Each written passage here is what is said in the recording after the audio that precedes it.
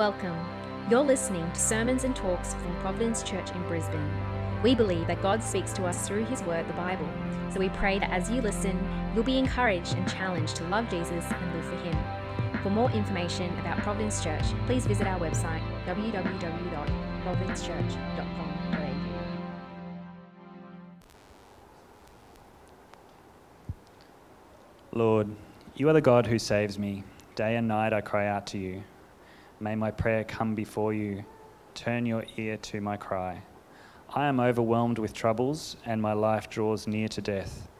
I am counted among those who go down to the pit. I am like one without strength. I am set apart with the dead, like the slain who lie in the grave, whom you remember no more, who are cut off from your care. You have put me in the lowest pit, in the darkest depths. Your wrath lies heavily on me. You have overwhelmed me with all your waves. You have taken me from my closest friends and have made me repulsive to them. I am confined and cannot escape. My eyes are dim with grief. I call to you, Lord, every day. I spread out my hands to you. Do you show your wonders to the dead? Do their spirits rise up and praise you? Is your love declared in the grave, your faithfulness in destruction? Are your wonders known in the place of darkness, or your righteous deeds in the land of oblivion? But I cry to you for help, Lord. In the morning my prayer comes before you. Why, Lord, do you reject me and hide your face from me? From my youth I have suffered and been close to death. I have borne your terrors and am in despair. Your wrath has swept over me. Your terrors have destroyed me. All day long they surround me like a flood. They have completely engulfed me. You have taken from me friend and neighbor. Darkness is my closest friend. Good morning, everyone. It's great to be here again. Please do keep your Bibles open, particularly to Psalm 88, as we wrestle with the psalm together. Before we begin, I'm just going to pray. Heavenly Father, we thank you that you have given us this book of Psalms, which is so rich, so diverse, that gives us words that we can reflect back on you, reflect back to you. And so, Father, as this psalm that we've just read this morning might be uncomfortable for many of us, Father, we pray that by your Spirit, you would, through your word, by your Spirit, you would shape us, mold us into people who rightly reflect all of our lives to you, Lord. In Jesus' name we pray. Amen.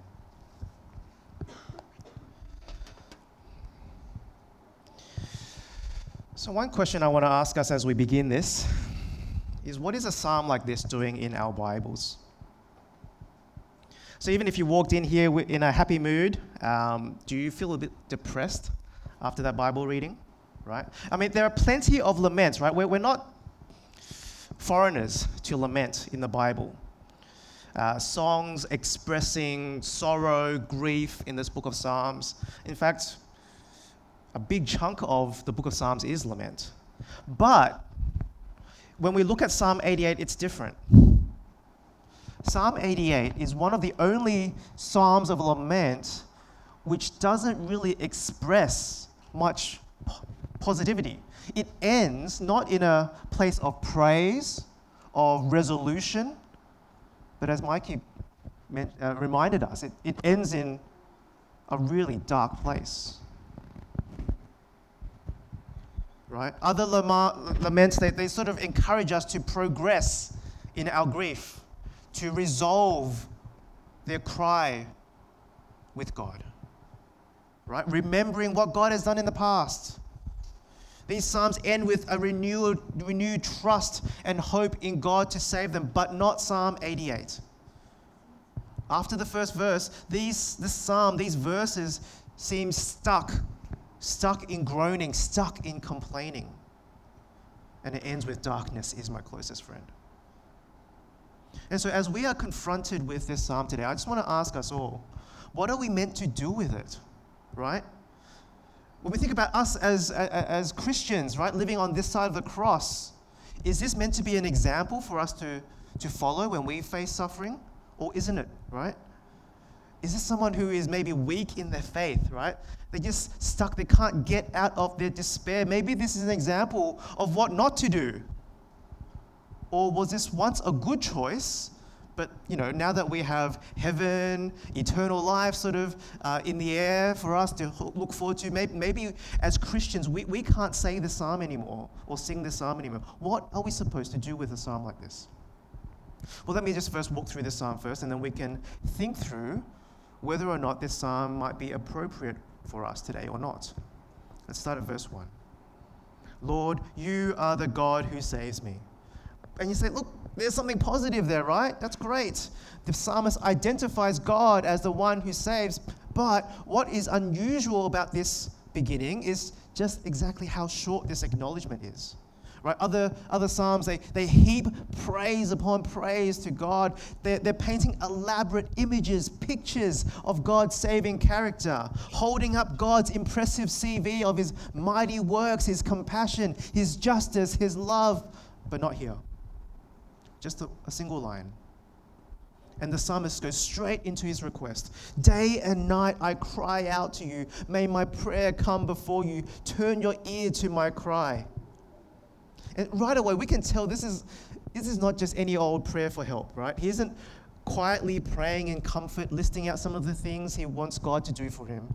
This psalmist is going through intense distress. He is crying out to God.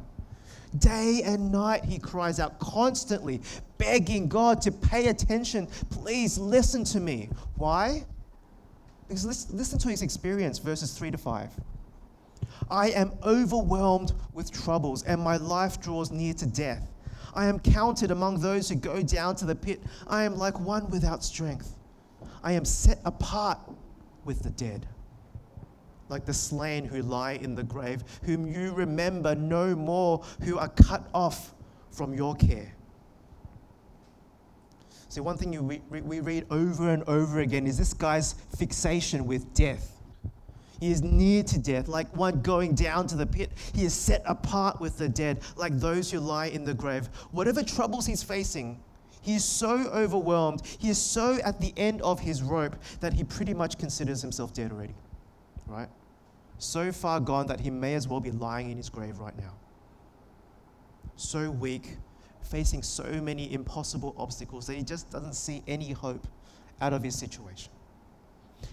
But what is the worst part? That's not the worst part. What is the worst part of it all? He feels like God has abandoned him, cut off from God's care, no longer remembered by God. Now, at this point, I wonder if you're feeling a bit uncomfortable about this already. Because, come on, man, haven't you done your theology? How can you say that God does not remember you? That God doesn't care about you? Can the psalmist really say that? But now it even gets more intense, because who does the psalmist squarely place the blame? Verses 6-9. You have put me in the lowest pit. Your wrath lies heavily on me. You have overwhelmed me. You have taken from me my closest friend. See, it's not even just like, God, you allowed this to happen, right? That you just sort of sat there as, all this was happening to me as I was pushed closer and closer into my grave. But see what the psalmist says here. You are the one responsible, God. You are the only one responsible for my pain, for my suffering. And to make things worse, not only is this God the one inflicting the pain, but verse 8, God is the one who has taken away all the support of the psalmist, his closest friends. God has made the psalmist repulsive to them.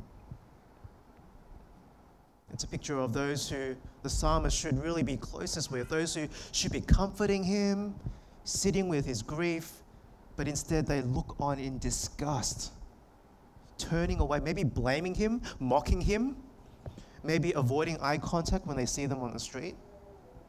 And so what is the psalmist to do? Verse 8, I am confined and cannot escape, trapped, imprisoned by my suffering, my loneliness and rejection. And he's losing hope. Verse 9, my eyes are dim with grief. So when you read the Psalms, often the Psalms tell of those who use their eyes to what? They look towards God for their salvation, right? I lift my eyes towards the hills. To you I lift my eyes. My eyes are towards you, O God, as I await your salvation. But here, what is the psalmist doing? Well, what is he not doing? He's done. His eyes are done looking. They've been looking for too long. They've been waiting for God too long. His eyes are on the verge of closing forever. He can't do it anymore. But then there's a surge of intensity. He comes at it from another angle. He appeals to God to save him so that God might be glorified. Verses 9 to 12. I call to you, Lord, every day. I spread out my hands to you. Do you show your wonders to the dead? Do their spirits rise up and praise you? Is your love declared in the grave? Your faithfulness in destruction? Are your wonders known in the place of darkness? Or your righteous deeds in the land of oblivion? Now, just to make clear here, in the worldview of the psalmist, in the Old Testament, it's pretty safe for him to say that if I die, then that's game over, right? The fuller revelation of the new heavens, of the new earth, of eternal life after death, that hasn't come to the psalmist yet. And so he appeals to God's character to bring glory to himself. He says, if I die, if I end up lifeless, buried in the ground, what good is it to you, God? Can I still praise you? Can the world see your wonderful salvation at work in my life? Make your name great, God. Glorify yourself through me. And at this point, it's hard to tell whether the psalmist is sort of speaking in line with God's will. Yes, God, glorify yourself. Do it for the sake of your name. Or maybe he's just so racked with pain and suffering that he's just saying anything that God might listen to him. Maybe it's for his own sake, or maybe it's a bit of both. It can be like that in suffering, can't it? But what we do know is that this psalmist is desperate. Absolutely desperate. It's like his last-ditch effort to get God's attention. And the psalmist brings his cry out to God to a close in the most heart-wrenching way. Verses 15 to 18. From my youth I have suffered and been close to death. I have borne your terrors and am in despair. Your wrath has swept over me. Your terrors have destroyed me. All day long they surround me like a flood. They have completely engulfed me. You have taken from me friend and neighbor. Darkness is my closest friend. That's his summary. That's his life story. Since his youth, he has borne God's suffering. And all his life, he feels that God's wrath, God's terror is destroying him. And this isn't just some light and momentary discomfort for the psalmist. This is long, continual, protracted suffering. It's too much. I am in despair. Your terrors have destroyed me. They completely engulf me.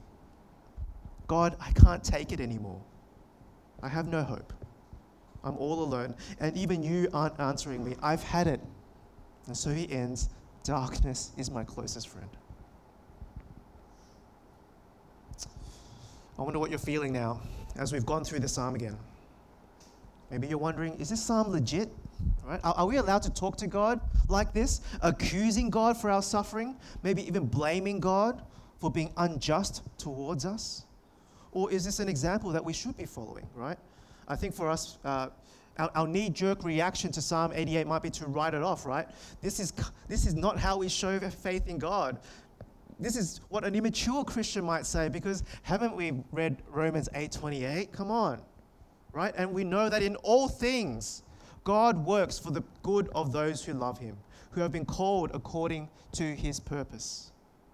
That's what the spiritual person would meditate on, right? So how can we ever doubt God's goodness in our lives? Or maybe we might even say, look, this psalm was for back then, right before God's people knew of Christ's victory over death, before they knew of the glory that awaits for those who follow God's King, as we read in 2 Corinthians 4, right? For our light and momentary troubles are achieving for us an eternal glory that far outweighs them all.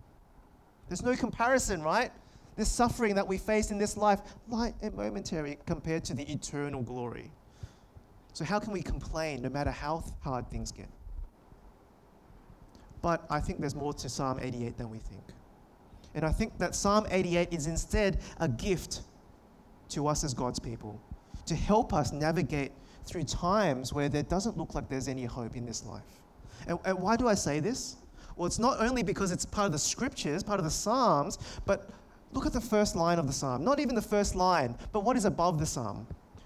Who is it written for? This Psalm was written for the director of music. What does that mean?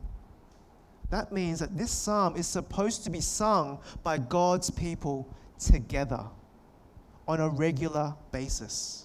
That's surprising to you, right? These are probably not the songs that we think of when we think of the church coming together to praise God, right? These lyrics, as dark as they are, they're for God's redeemed people coming together to sing to one another, to sing to God together as part of their worship to God. And so the question is how? How and why is this a good example for God's people to sing and pray? Well, I think the first thing we need to note is what this psalm is not doing. This psalm is not complaining about God, right? This psalm is not complaining about God. Did you notice that as we read the psalm? Because this psalmist is not venting his anger and frustration, talking about God's lack of faithfulness behind his back, as it were. The psalmist is directing his complaint to God. And that's a completely different thing, isn't it? By complaining to God, he isn't turning his back on God or giving up on God, because by talking to God, he is actually revealing, he is executing his faith in God, so to speak, even as he feels like God is not listening, even as he feels like God has rejected him. But by crying out to God, he is saying, this is how I feel. This is what it looks like to me, God. God, it feels like you're not there. It feels like I've been completely abandoned. It feels like you just don't care. But I know you are there. And so I will continue to cry out to you all the same. At the same time that the psalmist is crying out to God, at the same time he says how wrong this is. This isn't you, God. I know who you are. You are the God who saves me. Why are you allowing this to happen? He isn't allowing his feelings to override his faith. This is a person whose deep trust in the God of the scriptures is expressed. Even when his life experience doesn't line up with his beliefs about God, he still knows that it is only God that can save him. And so he doesn't stop crying out to God. And this leads to another reason why this psalm is a helpful example of how and why to cry out to God in our pain. Because in this psalm, God's sovereignty is declared, right? In this psalm, God's sovereignty is declared. At times of suffering, you might have heard some Christians try and defend or protect God, right? They might say stuff like, look, I know you're suffering, but it's not God who's doing this to you. Right? It's Satan at work, or it's sin, it's something else. God loves you. God wouldn't do this to you. God doesn't want this to happen to you. And this is so often done with really good intentions, right? But can you see the problem with that? Painting a picture of God who's just standing there powerless while Satan just has his way with you, pouring out his evil intent on your life. Is that reassuring? Right? It can't be it. That doesn't even fit with the God of the scriptures. And so this psalmist points a finger at God saying, you did this, God. And isn't that actually consistent with God as our sovereign ruler over all of creation? And more than that, can you actually see how this actually testifies that God is the only one that can actually save him? God put the psalmist there, right? It's no accident. It's not like God messed up and Satan got in. Right? God put the psalmist there, and so God is ultimately the only one that can get the psalmist out to rescue him. But what about the tone? Right? It sounds like so disrespectful. He's accusing God. Can we say such words to God? Well, I think one hurdle we need to face as we wrestle with laments like this is that where are we when we usually read the Psalms like this? I know for me, I'm sitting on a nice comfy sofa, bubble tea in one hand in front of a big screen TV, right? Many of us haven't experienced such pain, such life-threatening persecution maybe, by and large, we haven't really suffered in a way that makes us feel like we're allowed to, that we can even express these words. And that's probably true. Many of us haven't. It's not like I sprained my wrist and I burst out in a Psalm 88 to cry out to God. That's not the reason why I'm wearing this, by the way. But the thing is, some of us actually have, right? In a congregation of this size, I'm sure some of us have experienced extreme pain, extreme darkness before. Maybe it's years of chronic depression. And as you switch from one medication to another, each time you see a little bit of progress just to fall back into darkness again. Seeing one counselor after another, and you're just sick of explaining your life story to them again. No end in sight. And as the years drag on, you wonder, why hasn't God answered my prayer? Am I doing something wrong? Is God even there? Are you listening to me? And so maybe this might be your cry to God. In the morning, my prayer comes to you, God. Why do you reject me? Why do you hide your face from me after all these years? Or maybe you've experienced the loss of a loved one, a family member, a close friend, your own child, maybe miscarriage. And when that happens, when it's personal, right? When pain and suffering is no longer theoretical or abstract, when it feels like your soul has just been ripped apart, do we wonder, how can you allow this to happen, God? Why did you do this, God? I don't understand. Because I know up here, you are a God of compassion, of love. But my experience right now, my reality in the last couple of weeks, months, years, it just feels like you're not that at all. Right? It feels like I'm sitting in my lowest pit and you're not even there. Are you really who I think you are? And as we struggle to see how we ever crawl out of the dark pit of despair, as we wonder how we can survive with this giant hole in our lives, we might feel like crying out, your terrors, God, have destroyed me. All day long, they surround me like a flood. They have completely engulfed me. And so I hope you can start to see why Psalms like Psalm 88 are so important for God's people, right? Because at a time when we are most likely to buckle under the pressure, at a time when the world is crumbling all around us, that is a time that we are tempted to just give up on God, isn't it? To turn away, to just, stuff it. I've had enough. But what does this psalm do?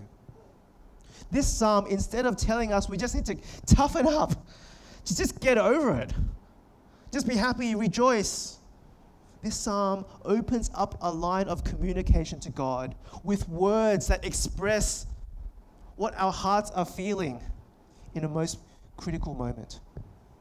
We are told to turn to God when we are most tempted to turn away from God, not with words that we don't feel like saying, but unimaginable words that we even wonder, am I allowed to say that? Because that's how I feel. Even if these words are so honest, so raw, that they feel extremely uncomfortable for us, this psalm tells us, yes, God wants you to be real with him. God wants you to know that he does in fact listen. God can handle your extreme intensity of your emotions. God wants you to know that. He does care, even when you don't feel like he does. But I'm going to throw another reason why Psalm 88 is a gift to this church. Because this lament gives us a model for how we as the church who aren't going through what Psalm 88 is going through, to help those who are. Right? Because what is something that I'm sure we've seen so often, maybe we've done it ourselves, is that instead of sitting with people through their pain, that pain is so uncomfortable for us because we're not there at the moment. The temptation is to quickly try to move them, rush them out of their grief, move on, right? Maybe keep quoting Romans 8:28 as we mentioned before, subtly heaping guilt because they haven't moved on yet. or somehow they haven't considered that verse before, right? But Psalms of Lament help us as a church to be okay to just stop, to just pause in the midst of suffering, to not try and ignore our emotions or doubts, to not try and move on as quickly as possible, but simply to allow the faith of our brothers and sisters to be worked out in their own time between them and God. This psalm helps us to offer words to others, to process the grief with God when they might not even know what words to pray to God. And Psalm 88 is, I think, one of the best examples of this, because how does the psalm end? It's not on a positive note. Psalm 88 ends with, "Darkness is my closest friend." It reminds us that it is okay to sit through an entire psalm and find no resolution. That after one sitting with your friend at a cafe, that they might still in a place of utter darkness. But what's the difference? They're not walking alone. But ultimately, to pray lament, to cry out to God whose sovereignty is unchallenged, it points to the same God who has brought us the gospel, right? Psalm 88, I think, enhances the gospel, because the gospel speaks of a God who has saved us. At what point? When we were righteous, when we were having it all together? No. This is the God who saved us at our weakest moment. The God who doesn't only bring salvation to have it all together, but the opposite. And so why do we think that we must have it all together as we sit there in suffering, thinking God wouldn't want to listen to our pain, our loneliness, that we must just get over it, right? Before we can turn to God again.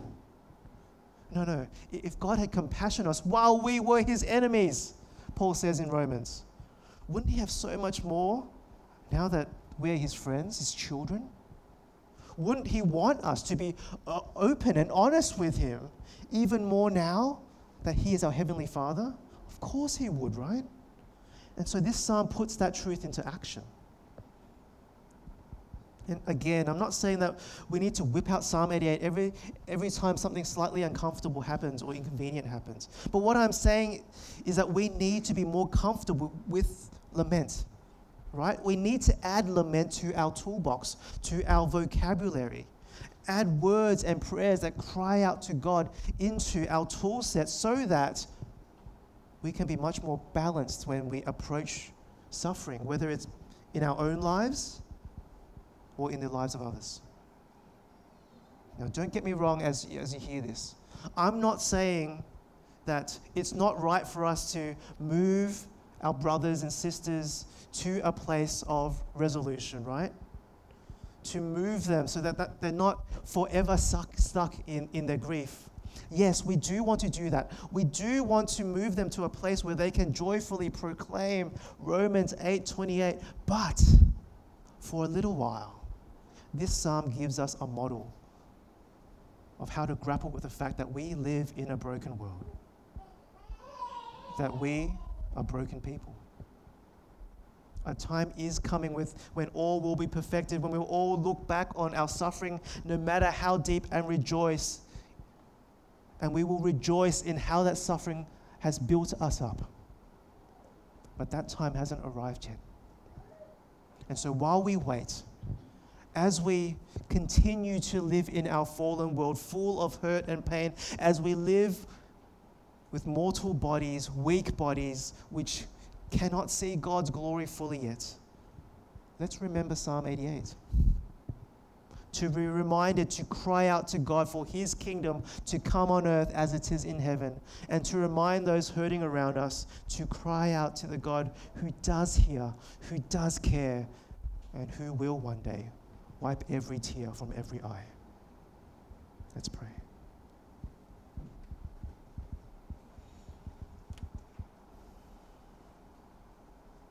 Our Father in heaven, we thank you that you are a God who understands what we go through. You understand us so much to the point that you would give us a psalm like Psalm 88.